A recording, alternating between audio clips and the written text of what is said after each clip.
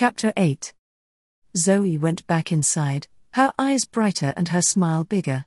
"Hi, my girl," Mr. Jane greeted her again as she came back in. "Hi, Daddy.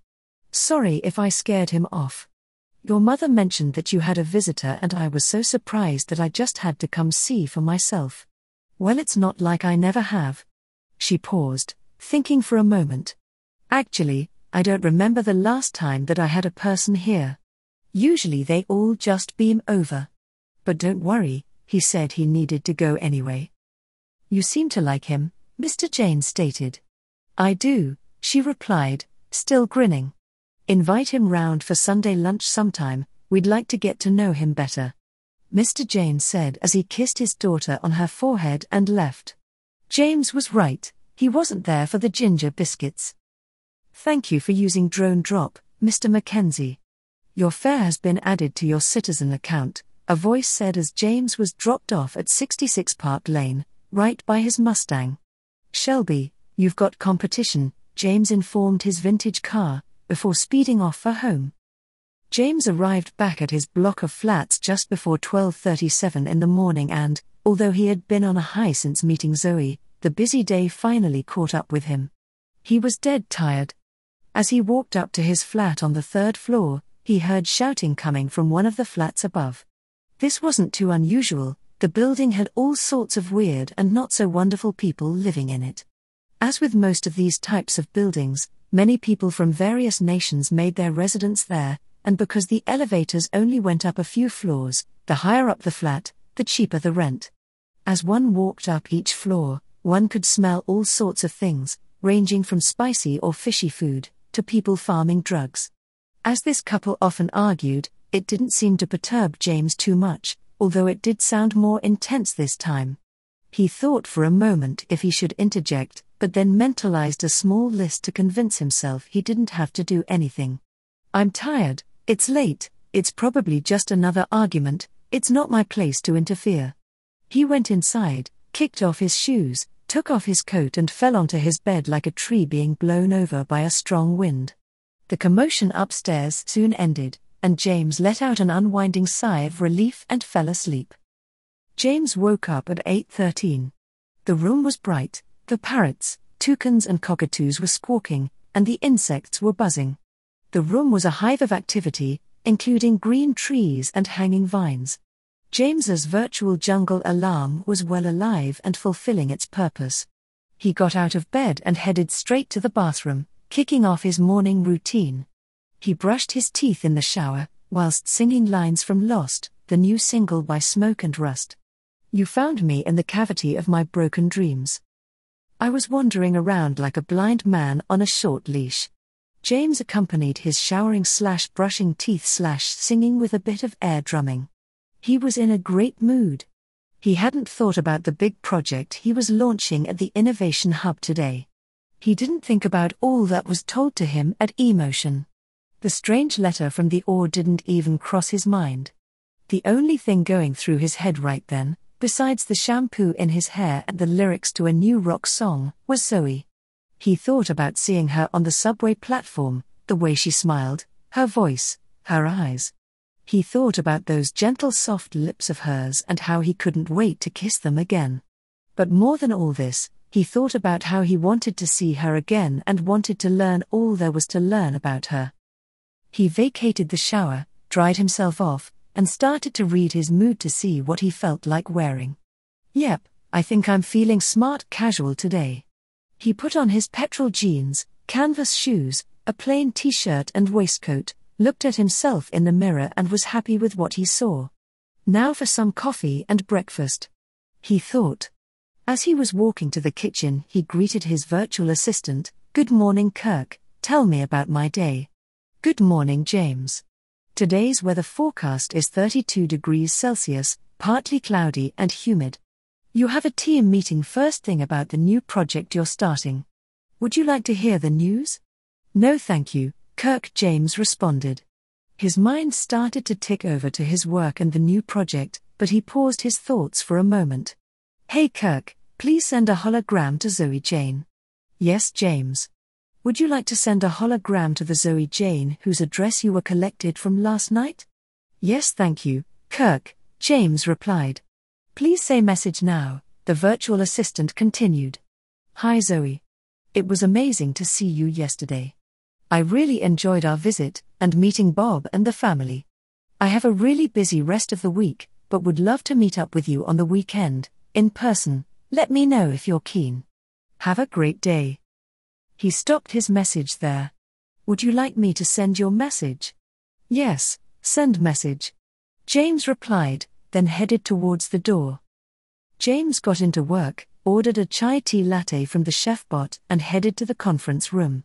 He set his warm refreshment down at the head of the table. Kirk, start my latest presentation, he instructed his virtual assistant. A large screen appeared down the center of the table. Just then, Troy and Lisbeth walked in, followed by Chang and Tabitha. The other 6 employees all logged in and took their seats. Good morning all, James greeted them. As some of you may know, we are starting a big new project today. It's something that's been on my heart for a while and I'm really excited to be sharing it with you. Now that we have the birdcage completed, James paused as he nodded towards Troy. I'm looking forward to seeing what ideas and flavor you guys come up with in the following weeks. After telling them his new idea and setting out some tasks and targets they needed to complete over the next days and weeks, they disbanded. The meeting had lasted a good few hours and everyone was pretty happy when it was done, not because it was a long meeting, but because this new project seemed to get almost everyone at the hub excited. James went to the R&R lounge to take a health pause for a few minutes. He lay down on the couch, his feet lifted at a 23 degrees angle above his head, and closed his eyes. Mr. Mackenzie. James jolted awake. Who was that? What is that voice? Mr. Mackenzie. It took him a while to realize that the voice wasn't the usual voice of his virtual assistant Kirk. It came from his media center in his office. He quickly entered his office, closing the door behind him. Yes? James asked, almost defensively. Mr. Mackenzie, this is the OR. Please put on your VA headgear and stand by. James paused for a moment, then nodded. The OR, yes, the OR who left that letter on my desk. They are here for me now? Where do they want to take me? Whether it was out of fear or curiosity, James decided he was going to ride this train to its destination, and put on the headgear and waited as instructed. Nothing happened. After what felt like hours, but was really around 20 minutes, he began to doubt anything was going to happen. He should take this off and get back to work. Another few minutes passed. This is crazy, I'm not going to stand around all night. Just as he put his hands on his headgear to remove it, a voice finally spoke. Prepare to engage. 3, 2, 1, engage. James saw a faint light in the distance which began to grow larger and brighter, as if he was being sucked into a galactic wormhole. Everything became very bright and James closed his eyes until the light suddenly dropped. The next thing he knew, he was sitting alone at a large round glass table, completely surrounded by water. He looked down and realized that the chair he was sitting in was also sitting on top of the water and all sorts of sea creatures were swimming around underneath him. Wow, this is nice. I haven't seen this option on the VA rooms list. Welcome ladies and gentlemen. We are sorry to have kept you waiting. I am pleased to tell you that those of you sitting here, and yes, there are others sitting next to you, have all passed the test. I would like to remind you that at no point are you to divulge any part of what you see or hear at this meeting, or any others that we may or may not have, to any other party. This includes any correspondence or contact that the OR makes with you. A solemn pause filled the room. James couldn't see any of the other members, but he did get the strong sense that whatever took them so long to get started was now, well and truly, dealt with. Now let us get to the reason you are here. As you may well know, the human race has survived living on this earth for thousands of years, despite all the wars, disasters and plagues that have threatened its existence. This is not a coincidence. In 2554 BC, Pharaoh Khufu met with a handful of his empire's wisest and most knowledgeable men, the top strategists and entrepreneurs of his time, to formulate a plan to ensure the survival of the human race. This plan has existed for thousands of years, and was only in its early stages of theorizing and development when, in 1776, a man named Adam Weishaupt met with similar people in Bavaria and grasped this concept by the head. Adam Weishaupt, is that what OR stands for? James thought. This all brings us here today. Due to the mortality of the human body, the OR have lost many thousands of members over the years. Each time we lost a member, the cause was temporarily weakened. But that stops now. We believe we are at the end of all our striving and have reached the epitome of what Mr. Weishaupt stood for. Now, I know I haven't divulged much, but that must be all for today. We will be in contact. Before James could blink, he was suddenly sucked back into the same wormhole he came from, until all went dark. He stood there for a few moments, just breathing it in, before taking off his headgear. He walked silently to the kitchenette, poured himself a scotch, went back to the rest and relaxation lounge, sat down and took a sip. "That is some crazy shit," he said out loud. Why did he stop there? Maybe he's testing us again. What does he mean by that stops now? Does it mean what I think it means? James's head was spinning with all sorts of questions. Then he noticed the time and that he should actually be on his way out of the office. Oops, I shouldn't be drinking this now. He put the glass of unfinished whiskey in the fresh vac, an airtight oxygen deprivation box that keeps food fresh and prevents open drinks from evaporating, gathered his things and left. James was lost in thought about that strange meeting with the OR. He was sprawled out on his couch, watching his walls provide different digital environments and atmospheres. He couldn't decide between them all, his brain was a bit distracted. Then he realized that Zoe hadn't responded to him yet.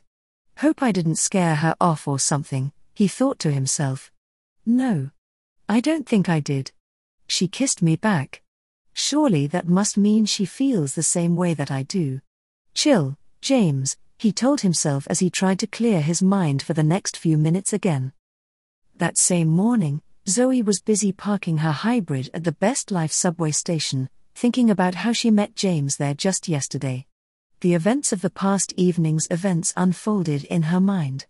Wow, that was a little crazy, she said in slight disbelief. Then a message came through. You have a hologram from James Mackenzie. This person was at your location yesterday. Would you like to play it? Zoe's face lit up as she answered, yes, thank you. A holographic 7-inch image of James Mackenzie appeared on the dash and delivered his message from that morning. Would you like to reply? Yes, wait, hang on. Actually, please remind me to reply later, she requested. Unfortunately, it was getting late and she didn't have the luxury of indulging in a reply now. She walked briskly to the elevator and up to the locker room to get her things. She passed one of her colleagues in the hallway. Good morning, Zoe, busy day today. We had 5 new arrivals during the night. All showing signs of dementia, not sure where they are all coming from. Zoe nodded and hurried past her. Zoe had a crazy busy morning. From checking in new patients, to checking some of them out of life, and for others, helping them fight for their life.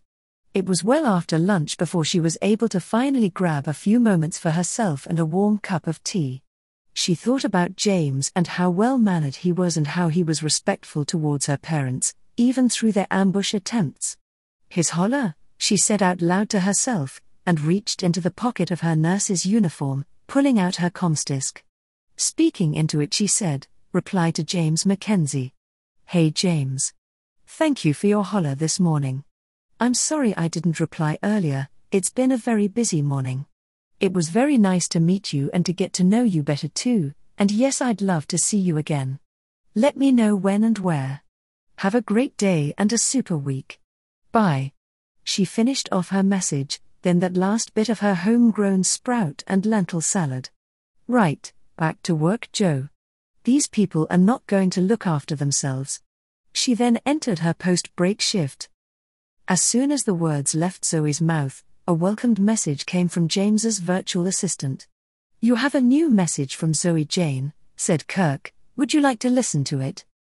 James straightened in his chair, rolled back his shoulders and smiled. Yes, sir. It continued to be a busy week for James, as he said it would be. Launching his new project, War on Hunger, or WAR, was certainly a mammoth task, but something that had been on his heart for a long time. He hated the fact that, in some nations, there were millions of citizens who lived on less than 10 Bitcoins a day, and thousands were starving to death. This was why he was launching WAR, an app that allowed users to receive Chefbot credits for every meal they sponsored for a citizen in need.